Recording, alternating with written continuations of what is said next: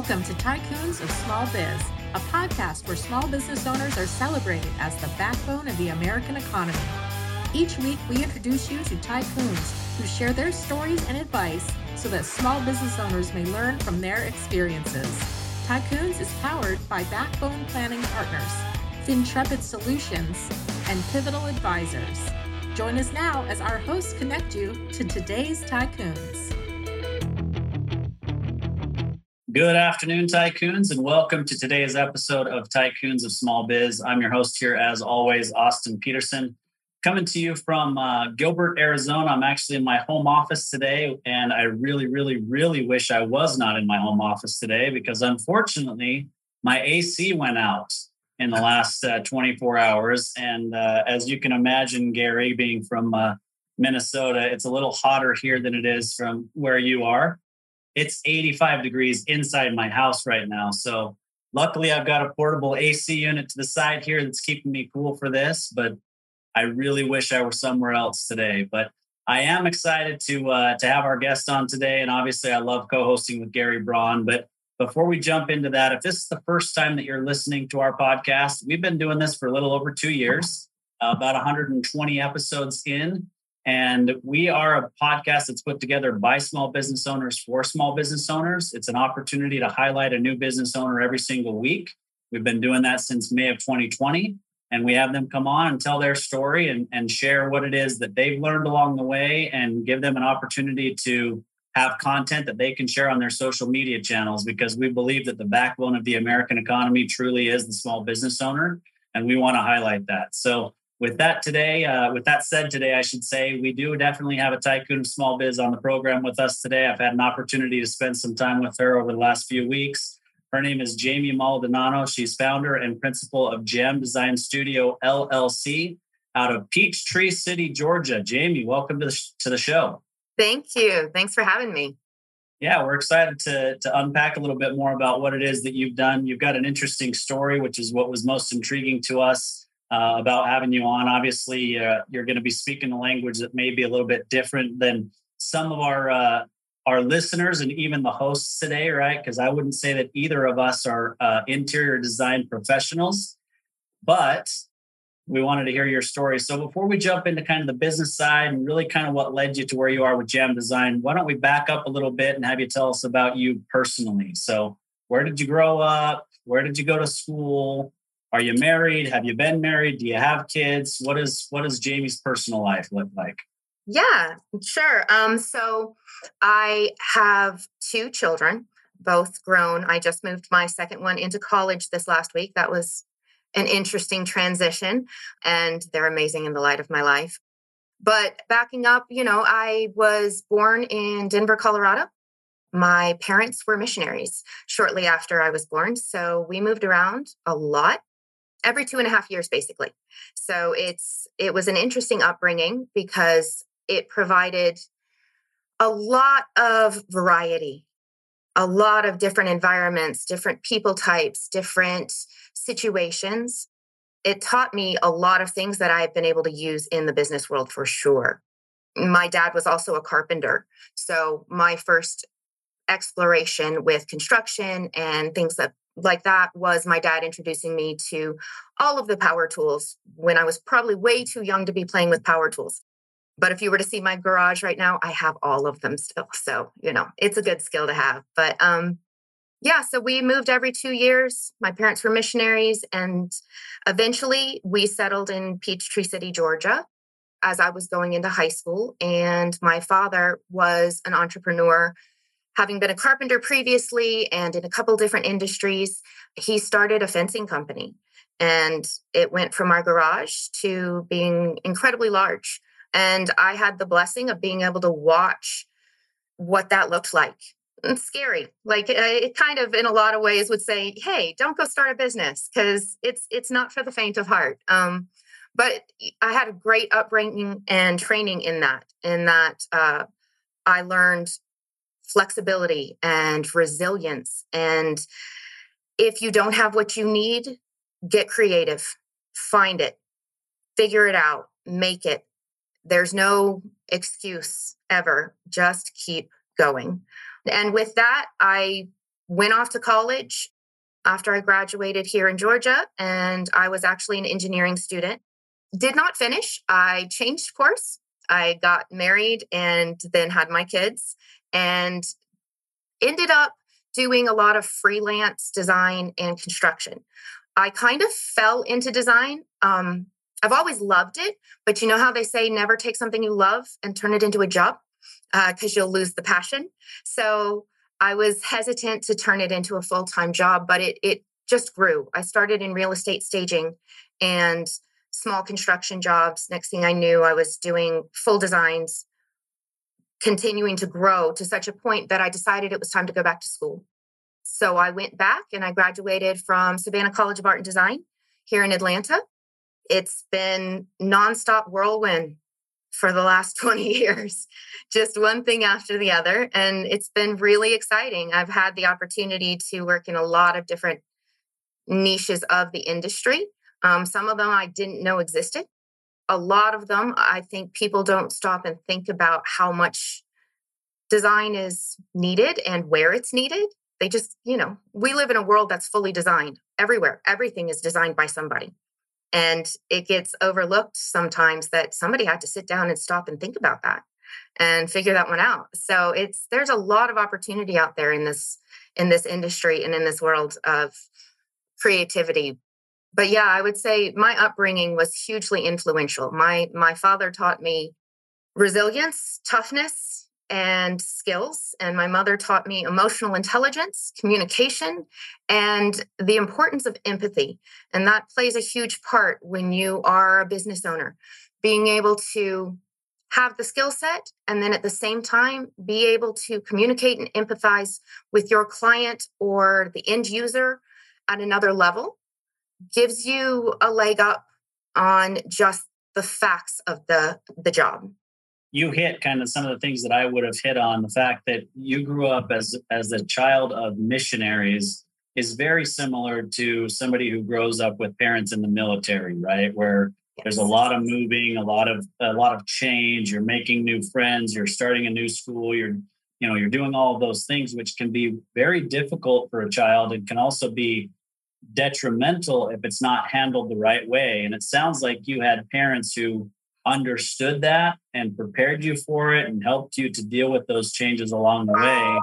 It led you to the successes that you have in business today.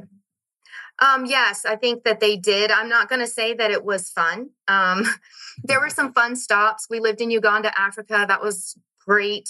Lived in a couple places in California. Loved it. As a child, that kind of constant change can be problematic. I was in 13 schools before I graduated high school. So you learn to go with the flow or you break. Those are your options. And I watched my parents go with the flow, and I'm one of 3 children. So my sister, who's 2 years older, and then a brother who's 8 years younger, they went through it too. It's funny though, when you have siblings, sometimes it feels like you grew up in different households when, even though you're going through the same things, because of the age you happen to be at when you're going through that, it changes the outcome. But no, they were fantastic. And I won't say that I didn't resent it a little bit in the process, but in hindsight, it gave me the skills to just learn how to roll. I see a lot of kids who go through that similar type of background when they have kids of their own. It's very stable. So have you moved a lot with your kids, or have you been pretty much in the same place? Been in the same area. Yeah, they've been here in Georgia since they were born. So we had some moving around. I was married for 23 years and we are no longer married, but in his career, we had to move around quite a bit, but that happened before my son was 5. So from the time he was 5 and from the time my daughter was born, basically we've stayed put. And no matter what changes, I do have to say, I probably went overboard trying to create stability. Never stop to think about it. It just is kind of the side effect. Yep. Yeah, for sure. I think, as parents, we tend to overcorrect on things that were maybe difficult for us or things that we felt were, I don't know if unfair is the right way, or right word, but, if it was difficult for us or we felt like that made us uncomfortable. We didn't really like that. Then we overcorrect on our own children. Right. I've been guilty of that. My kids are about the same age as yours, Jamie. My kids are 22 and 19.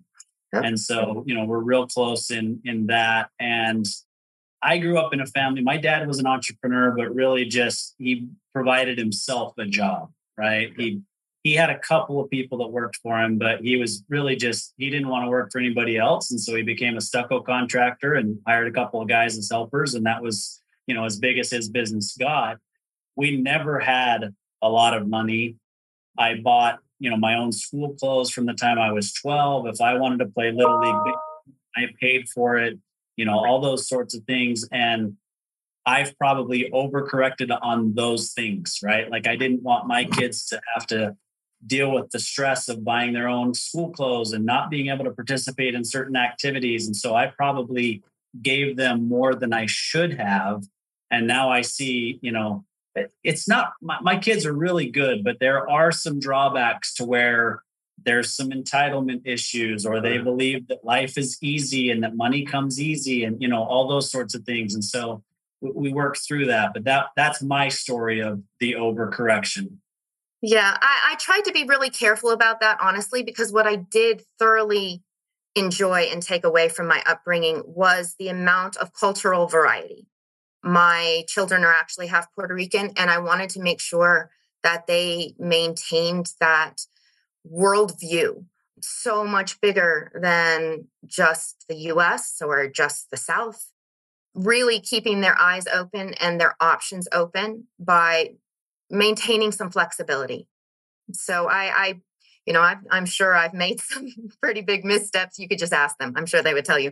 But I did my best to make sure that they were balanced within that. And, my son just graduated from Kennesaw State. He's an engineer. And my daughter just started at Kennesaw State, also going to be an engineer. So I'm like, well, I guess I didn't destroy them. So we'll hope for the best. Yeah, no, I'm sure they're going to be just fine. And so you mentioned the engineering side. So let's actually start there, because when you were talking about design and it being part of everybody's lives, I think that a lot of us, and I'm guilty of this sometimes too, is we think, well, design is about making the space look good, right? But it's not just that, right? There's the functional design. Yeah. Talk to us about how your engineering brain, which you obviously passed on to your two kids, helps you to be an even better designer. Because I mentioned earlier that the air conditioning is out in my house today, and I'm thinking right now about all the design issues that there are. My office has 14-foot ceilings, right? Which is really high for an office. I mean, really it's a bedroom, but it's my office and that's how I use it. And it does have an entrance from the outside, but that ceiling being so high causes issues even when the air conditioning is functioning, because the vent is up there on the ceiling and there's not enough airflow to get it down here. So that's my example of design and engineering. So, give us some examples of that and how that makes you even better at your job than maybe the typical interior designer. Yeah. So having grown up the way I did, and I've been in construction for so many years, I think it's really important to know what's behind the walls, the start to finish process, and the role that each of the trades play. When you're designing a house as an architect, you can design a gorgeous house. But if you're not talking to the HVAC engineer, for example, and you put 14-foot ceilings and they're not creating enough of a airflow output, then you create a functional problem for the end user. And I think it's really important to look at the big picture, whether it's a house build or whether it's a redesign. I've spent the last 8 years doing an extensive amount of multifamily, so apartment complexes. And when I am working on an apartment complex, the focus may be a little different, but the end result is the same, that you want the end user to feel comfortable, to feel at home, and the design to be so intuitive that they don't even notice it's designed. My goal is to change how people feel in their spaces. That's always my goal. It's not just about the look, the aesthetic. It's got to be functional. And then on top of that, it's got to hit their soul. If it doesn't affect how they feel about themselves, about where they live, about the things they do, then I feel like I failed.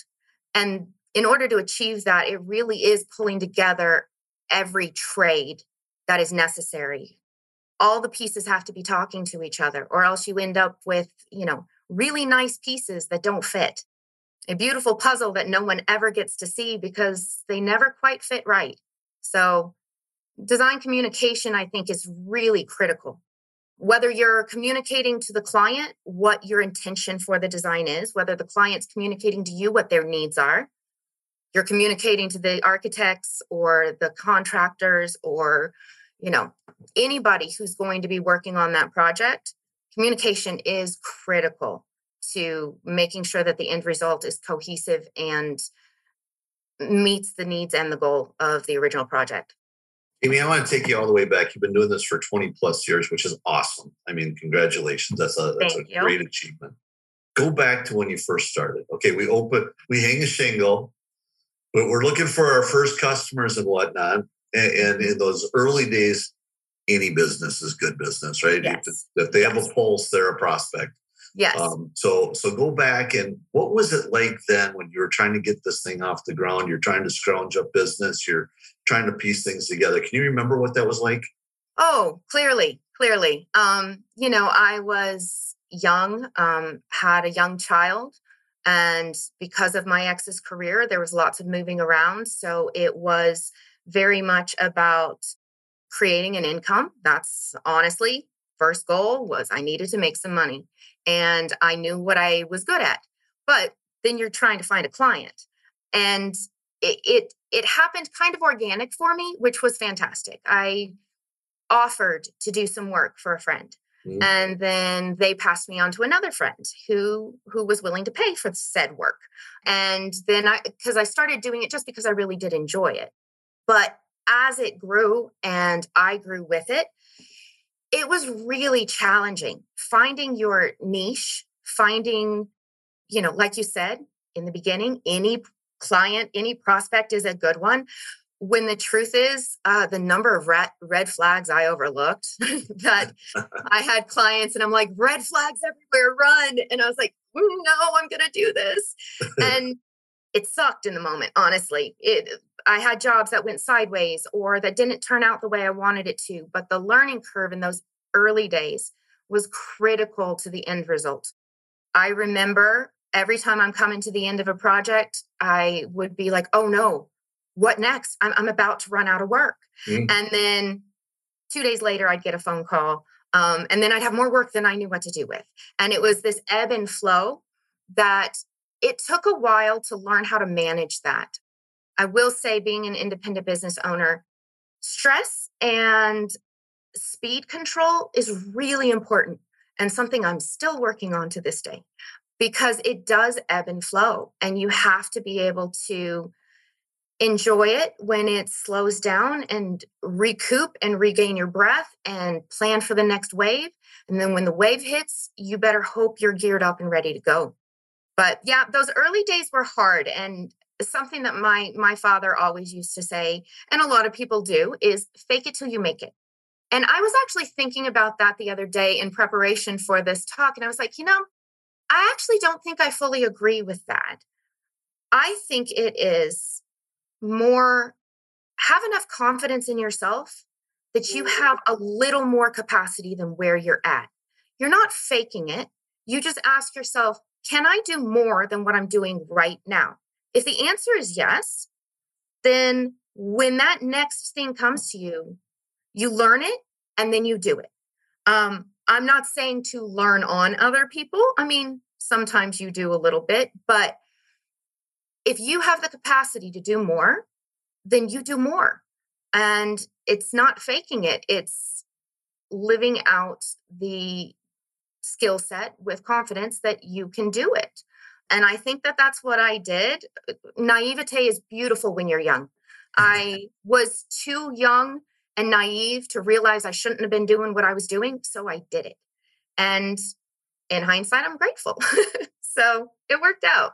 So you talked about a lot of red flags that you just went past because you needed to. So fast forward 20 years, I looked at your profile, and you do stuff in hospitality and multifamily and commercial and office and micro homes. I had still pretty broad swath of stuff that you do. Where's the sweet spot for you, and what do you do to regulate yourself to make sure you're not stepping into those red flags again? I would say the sweet spot at the moment is multifamily and or hospitality. Multifamily has been my focus over the last 8 years. I actually had gone to work for a company out of California, and I went as their national design director. And I got the pleasure of building the entire department and overseeing everything in the design world. So building the procurement department and bringing on design staff, training staff, traveling. I got to get my hands really dirty in that environment. And that was multifamily. So multifamily is something that I feel like there is a lack of multifamily focused design firms out there. It's a second thought for a lot of firms. But because of what I was doing, I was able to build a system that is just really spot on for multifamily. So it enables me to execute much cleaner, quicker, clear communication, no additional work that is not absolutely necessary for both teams in design and construction. And I've had my hands in all of those others, and I love it. I like doing micro homes. I like doing hospitality and boutique. But the big, I would say, bread and butter and main push would be multifamily, and large hospitality would follow that. So what do you do? So I'm the sales guy, right? I'm always thinking about how do you grow top line and everything else. And there's a lesson there in getting focused on what your sweet spot is for all the reasons you just said. You can deliver it better. It's cleaner. You got your system done. I love the words that you used. How often do you step outside of that? Or how do you even go about generating the business within the multifamily? Is it yourself doing that, or do you have other people generating business? I have a team of 5 designers. I'm incredibly blessed. I have some fantastic designers, and I also have some accounting and multimedia help as well. And I have just been back full time as Jam Designs for about 5 months. So it's been a new shift for me. And I will say, I personally I don't love the sales side. I love to design. I love to teach. I love to work with my teams. I do it because it has to be done. And I'm blessed to be the face of the company, so I got to go do this. But I've done a couple of different venues, trade shows, reaching out to previous contacts that I had within the multifamily world. And honestly, the majority of my work outside of where I just was has come from previous coworkers or clients who have, and that's the way I prefer it. I love it when they come back to me and they're like, hey, we see you're back out doing this. We want you on our project. Maintaining really high quality relationships with the people I work with has definitely been the long-term best seller. Those are the relationships that come back and serve you well later. Yeah, it definitely has some benefits, right? So just to be clear for our listeners, you've had Jam Design Studios for about 20 years, but a few years back, you were given an opportunity to build out a design department for a pretty large multifamily builder, and you took that opportunity and ran that. And then you've just transitioned about 5 months ago back into just your own independent firm. Yes, that's correct. I never fully shut the doors on Jam Designs, but I will say that my time was occupied times 10 with the company I was with. So it went to the back burner, and we're really gearing back up right now. That's got to be different going from corporate world back to running your own gig. It's what are you liking about that? It's definitely a trade-off. I didn't actually intend to go into the corporate world. It was one of those situations where an opportunity presented itself. I was in a position to do it. So I did, and it grew. Being out of corporate world is kind of heaven. I'm just going to be honest. The amount of red tape and number of communications and the number of cooks in the kitchen in corporate America can really make it complicated. And when it comes to design, it can really water down a design. If the number of voices having an opinion pick too many of the pieces apart, there's not much left at the end. So I really love being out on my own again, where my work and my team's work is fully engaged and fully accepted for what it is as they present it. And it comes off a lot more powerfully. In corporate world, I worked myself into the ground. In running my own business, I can work myself into the ground. Yeah. I've discovered it's a personality trait, not a location problem. So it's a matter of, time management and energy management and knowing when to cut yourself a break. I do love now being able to tell myself, hey, you can take a break. You don't have to get up and get on 17 conference calls today. Catch your breath so that you have all the energy you need for what's coming tomorrow. I wish I had learned that earlier. Yeah, work-life balance is actually a really important thing that Landon and I spend a lot of time working with our clients on. And, the reality is it's a big, big problem with entrepreneurs. Yes. And it's not just about being a workaholic or taking time to spend time with your family, but there's so many stories of entrepreneurs who build great businesses. They become well-known. They're lauded by their peers, but along the way, whatever it is, their family fell apart, their health is in disrepair, all kinds of issues, and they end up dying early because they didn't take care of themselves and deal with some of these other really important things in life. Absolutely. I think that everything in life is about balance. And when you're out of balance in one way or the other, you're going to pay the price. And corporate world put me way out of balance. So coming back into my own, learning what I did in corporate is really helping me work on that better. And ironically, for my team, I'm all about work-life balance. Sometimes I probably need to apply some of my rules I have for them and my, recommendations for grace and time off and things like that. It would be nice to put those in my own life a little more often. But, I'm getting better because it is true. At one point, I actually lost my health due to just working myself into the ground and the stress level.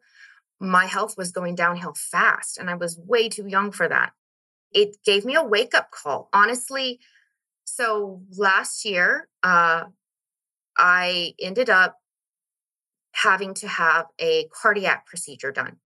I'm one of the lucky few who had a bad reaction to a vaccine. And I ended up in the hospital and then had a cardiac procedure. In doing that, literally had a wake-up call on the table going in, where I just went, you know what?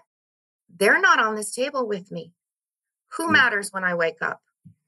And it really helped me put things back in perspective. And that was last October. And since then, I have been mildly better about cutting myself some slack and managing my time. But if you burn the candle at both ends, you're not going to be any good anywhere. And you will burn out and you will give up on your dream or your business because you just can't do it all. Personally, I have found that in business, I have to wear all the hats. At the same time, I have no problem. And in fact, I welcome hiring people who are better at things than I am. So if you're better than me at something, I'm going to hire you and I'm going to give it to you. Because you can't be an expert at everything all the time in a business. And surrounding yourself with quality people who have got your back and you've got theirs and they can do things that you can't do. That's the key to buying yourself some breathing room, in my opinion. Yeah, that's really good advice for people who are listening, who are other business owners, to understand that it's really important to be able to take some of those hats off and let other people do what they're best at so that you can do what you're best at. And if you don't do that, you're going to hit a plateau in your business and it will never go beyond a certain level.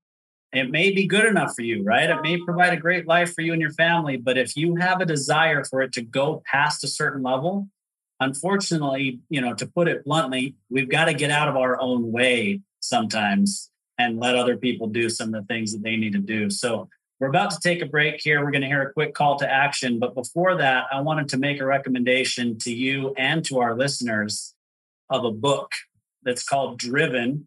It's the Larry H. Miller story. If you're not familiar with Larry Miller, he's more West Coast, spent more time in Colorado, Utah, Idaho, Arizona, that area of the country. And he built a bunch of car dealerships and then ultimately purchased the Utah Jazz, the NBA team in Utah. And he passed away way too young because he didn't take care of some of these things in his life. He built a massive empire by any stretch, had everything that you could possibly want from a monetary standpoint and from a business standpoint.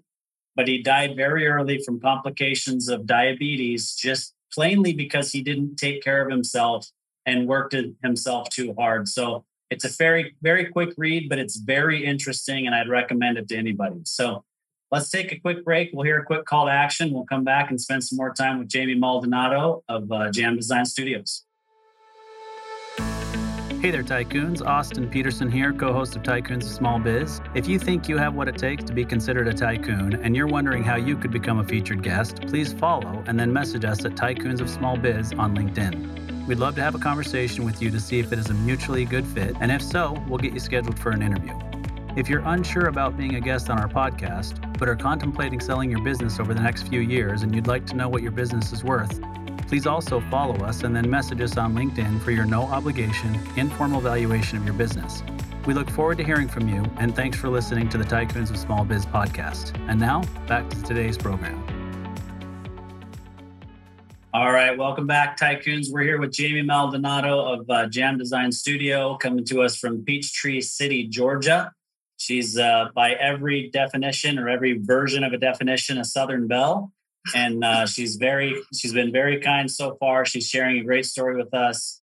And I want to dig in a little bit more, Jamie. So, obviously we're talking about the importance of work-life balance. And quite honestly, I was interviewed for a book earlier today and they asked me about my own work-life balance. And I said, well, I can tell you what I think, but if you want the true answer, you should talk to my family, right? Talk to my kids, talk to my wife, talk to the people who I spend time with outside of business, and let them tell you if I'm actually living that true, work-life balance. But it's an important thing that we all need to kind of work towards. And so let's back up a little bit and talk about, the challenges in building a business that lead to some of those things getting out of balance. But then let's also talk about the rewards of running your own business. So I'll let, give you the floor. You can talk about that any way that you choose. I would say starting out and the challenges of building your own business, it takes a huge amount of commitment. You can't just halfway do it. Unless you hit the lucky sweet spot somewhere and just fall into something. If you're building a business based off of your skill set or something you're passionate about, then it's going to take a lot of work.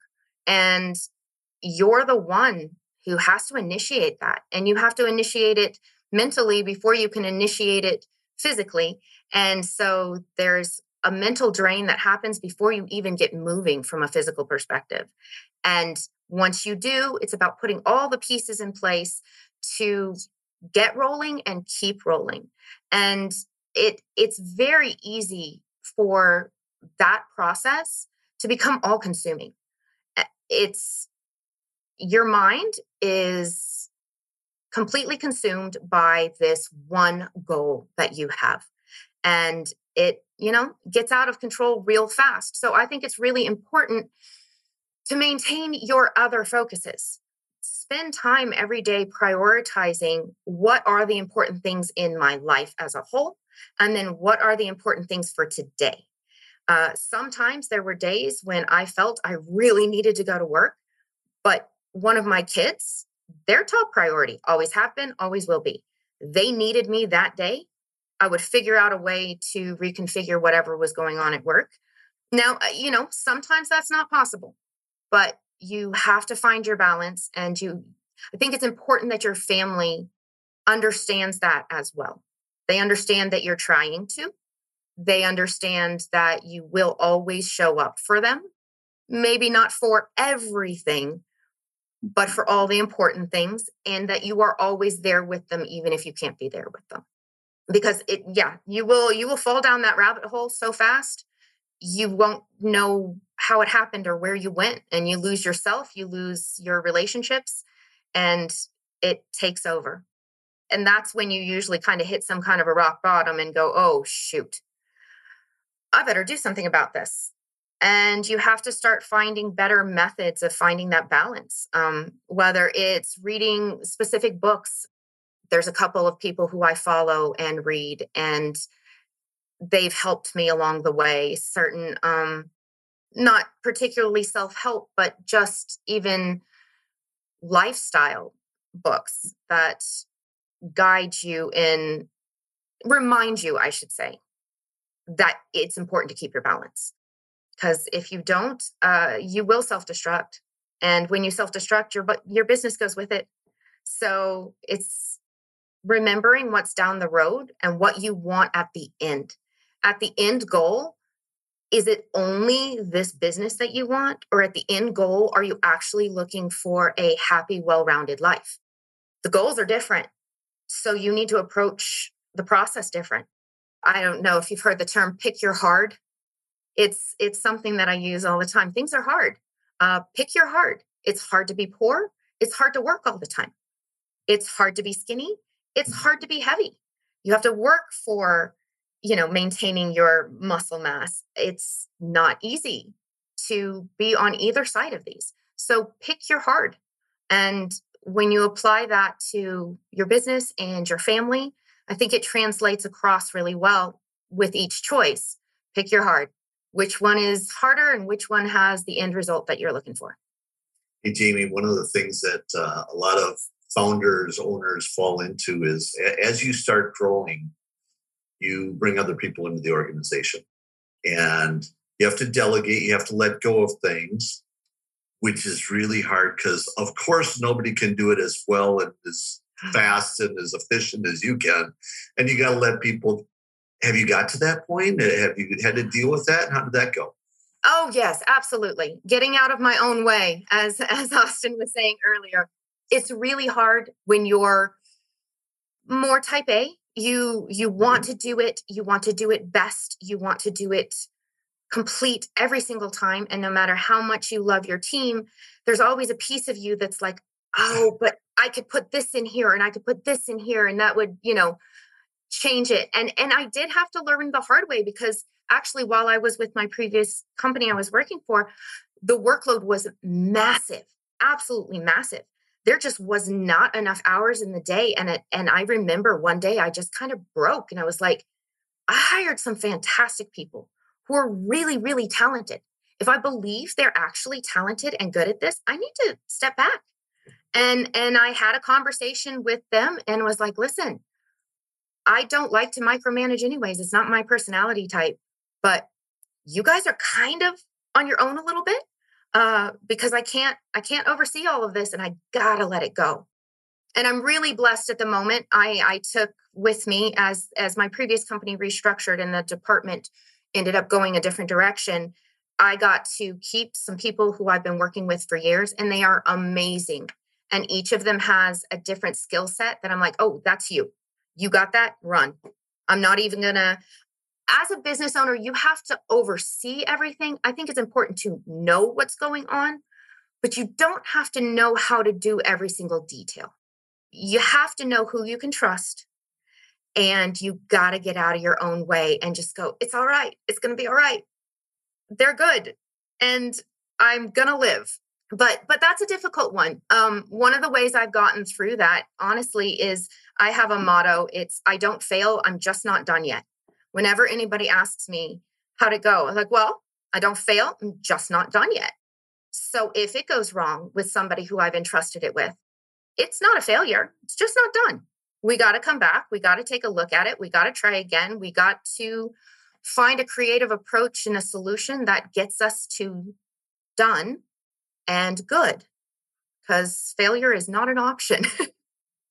There's a body of work by a group called Corporate Life Cycles. And they talk about the founder's trap. That's one of them. You get to a point where you just can't let go because, hey, nobody can do it as good as me. And then you get to the next point in your scale where you're trying to, hey, wouldn't it be cool if we did things the same way twice in a row? So we try to get systems and process and structure in place. Mm-hmm. But then I don't want to live by my own rules. So then I drop back to doing it the old way. Those are all the growing pains, if you will, but they're traps. And founders, us as business owners, are the most guilty people of falling into those traps. Absolutely. I was blessed over the last couple of years to get to build new systems. Whenever you come into an industry and you're looking around going, this is how everyone does it. And I'm going, and this is stupid. This is how everyone does it. And there are major flaws in this process. And it could be easier, faster, cheaper, and more efficient and better in the end. Why are we doing it that way? And I was given some freedom in recreating, and which is one thing, like we talked about earlier, if there's something that gives me an edge up in the industry, it's that I was able to recreate a system that is not out there anywhere else and is capable of cleaning it up. At the same time, like you said, you create systems and then you don't want to get trapped in your own systems.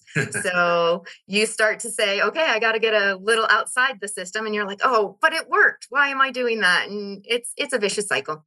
Although what you brought up is an important thing. It's there are a ton of designers, interior designers, exterior designers, everything else.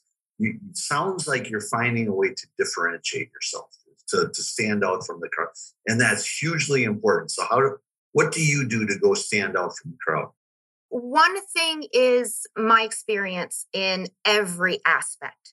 There's not very many designers or design firms who have individuals within them who have done everything. I actually used to lay tile. I used to install hardwood floors. I used to frame and sheetrock.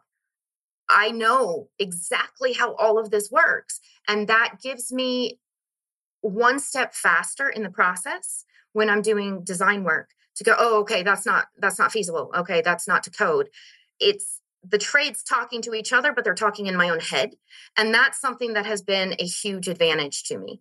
And then on top of that, I think that one of the challenges I see in the design industry is transparency. A lot of people are eager to overpromise. You're setting yourself up for failure. Underpromise, overdeliver every single time. But know what you can actually do and be consistent at doing it. Every single time you get it done. You get it done on time. You get it done on budget. And, of course, there's always external circumstances that can shift that or get in your way, but it should be something that is your primary goal. And one of the ways that I achieved that is I learned very early on how to pad my expectations, how to pad my timelines, how to pad a budget, how to manage a budget. So if a client thinks that they want this project done for $100K, I'm shooting at 80 because I know better.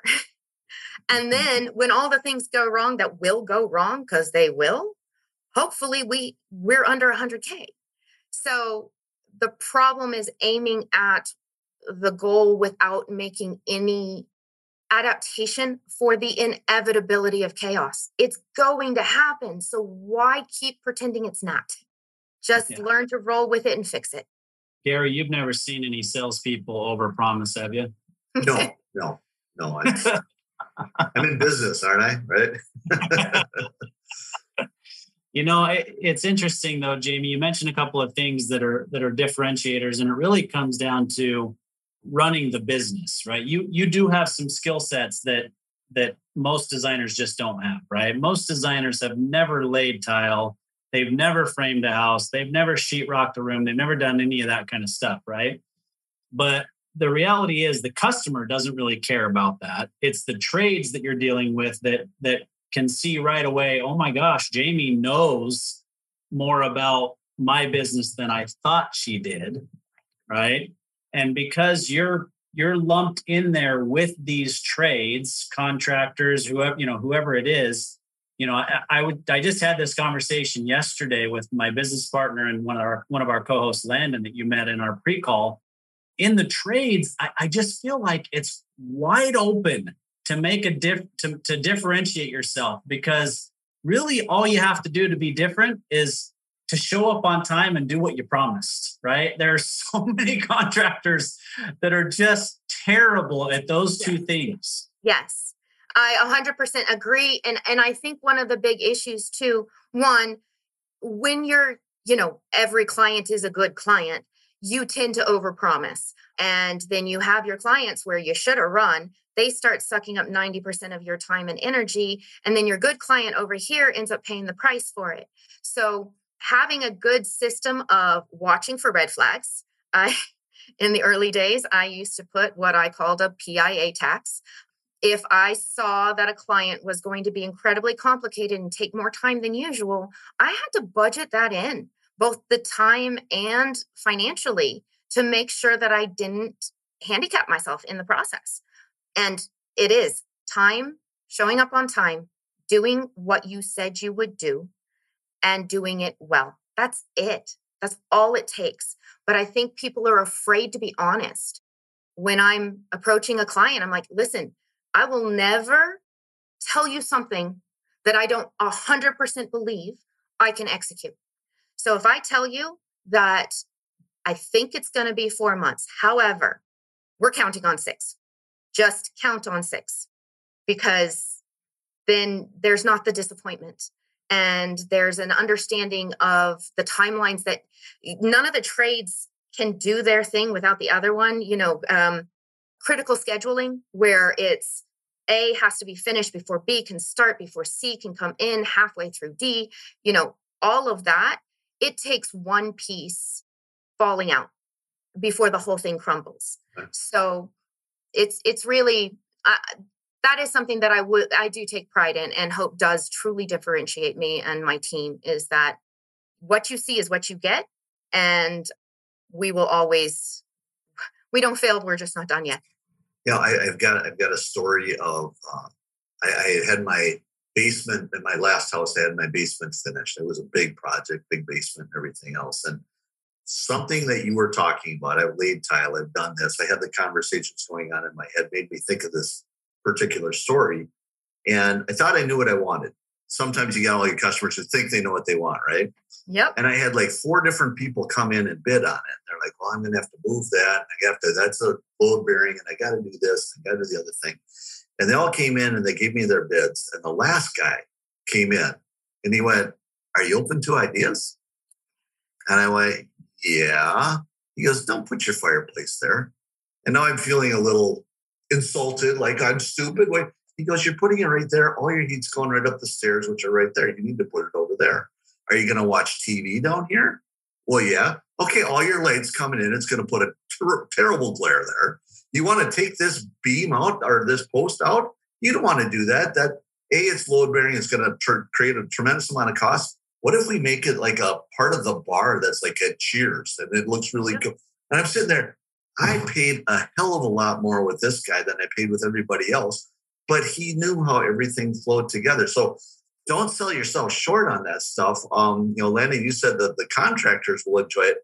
The customers enjoy that too, if you can explain why it's important to them. Yeah, no, I think you're absolutely right. I kind of pride myself in thinking outside the box, because like I said about my upbringing, I had no choice. Half the time there wasn't a box. So it was just figure it out. It creates some really wonderful creative solutions if you have clients who are open to looking at it a different way. And like you said, most contractors are just going to come in, give you what you asked for, and walk out. The good ones are going to make suggestions based on their expertise. I would want the same. If I had an electrician come in to redo lighting in my house, he better bring his A game and tell me exactly where everything needs to go in order to run it well and, get the most out of everything. That's what he does full time. I don't do electrical full time. I hope he has that together. And I know that people hope that from their contractors as well. So that's the goal. Absolutely. So first, I want to thank Gary for accidentally calling me Landon, because Landon is better looking and younger than me. So sorry about that, Austin. and second, believe it or not, we've come to the end. So we're kind of at the end of our time here. I want to turn it back over to you, Jamie, and just kind of share, quickly the whole Jam Design story, right? Like, where are you working? Who should be interested in engaging Jam Design? How do they find you? Those sorts of things. Okay, great. Yeah. So I'm easy to find. You can either look up my name, Jamie Maldonado, jamiemaldonado.com, goes to my website, Jam Design Studio. They all go to the same place. So easy to find on Instagram and on LinkedIn. I'm nationwide because of the team that I have and the experience I had with the previous company. I've worked in, I want to say, like 37 states. So I can go anywhere. Multifamily is, I would say, our bread and butter, our number one point. But I've done a lot of hospitality and boutique and unique projects. If there's something strange, never been done before, not sure, bring it. I want that. I want an opportunity to take a stab at it and come out with a fantastic solution to a problem that hasn't been solved before. Yeah, so I'm in Atlanta. Technically, the company is based in Atlanta, but we're everywhere and growing. And my team and I did over 200 projects in the last 8 years. I did about 70 on my own prior to that. So tons of experience, lots and lots of assets at our fingertips between, vendors and contractors and just general knowledge. So I would love to hear from anybody who's looking for a renovation in multifamily. We do the whole thing, not just the interiors. That's something too. I do all the site amenities, exterior mock-ups, fitness centers, all interior amenities, pools, anything that requires resident engagement, we got it. And we've done it a lot. So we understand our demographics and where we want to go and where you want to go so that we can make your job easier in multifamily. My goal is always, I want the lease sold before anyone ever talks to a leasing agent.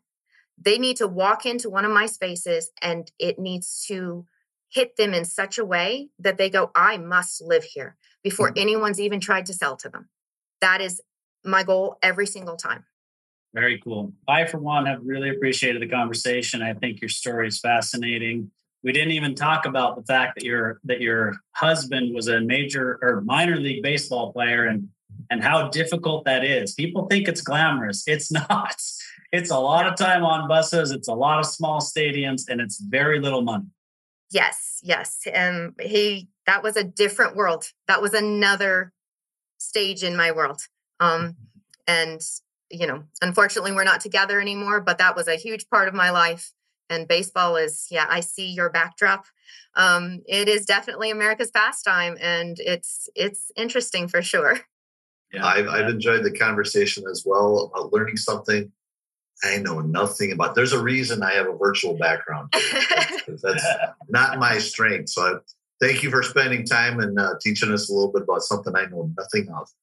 Well, thank you so much for having me. I really appreciate it. It's been a great conversation, and I appreciate the platform and the great information that you guys have shared as well. Well, thank you so much, Jamie. Really appreciate it. You've been listening to Tycoons of Small Biz, a podcast for small business owners by small business owners. Join us every Tuesday at 1 p.m. Arizona time for an introduction to another great tycoon. And be sure to follow us on our social media channels for links to all of our episodes and great content.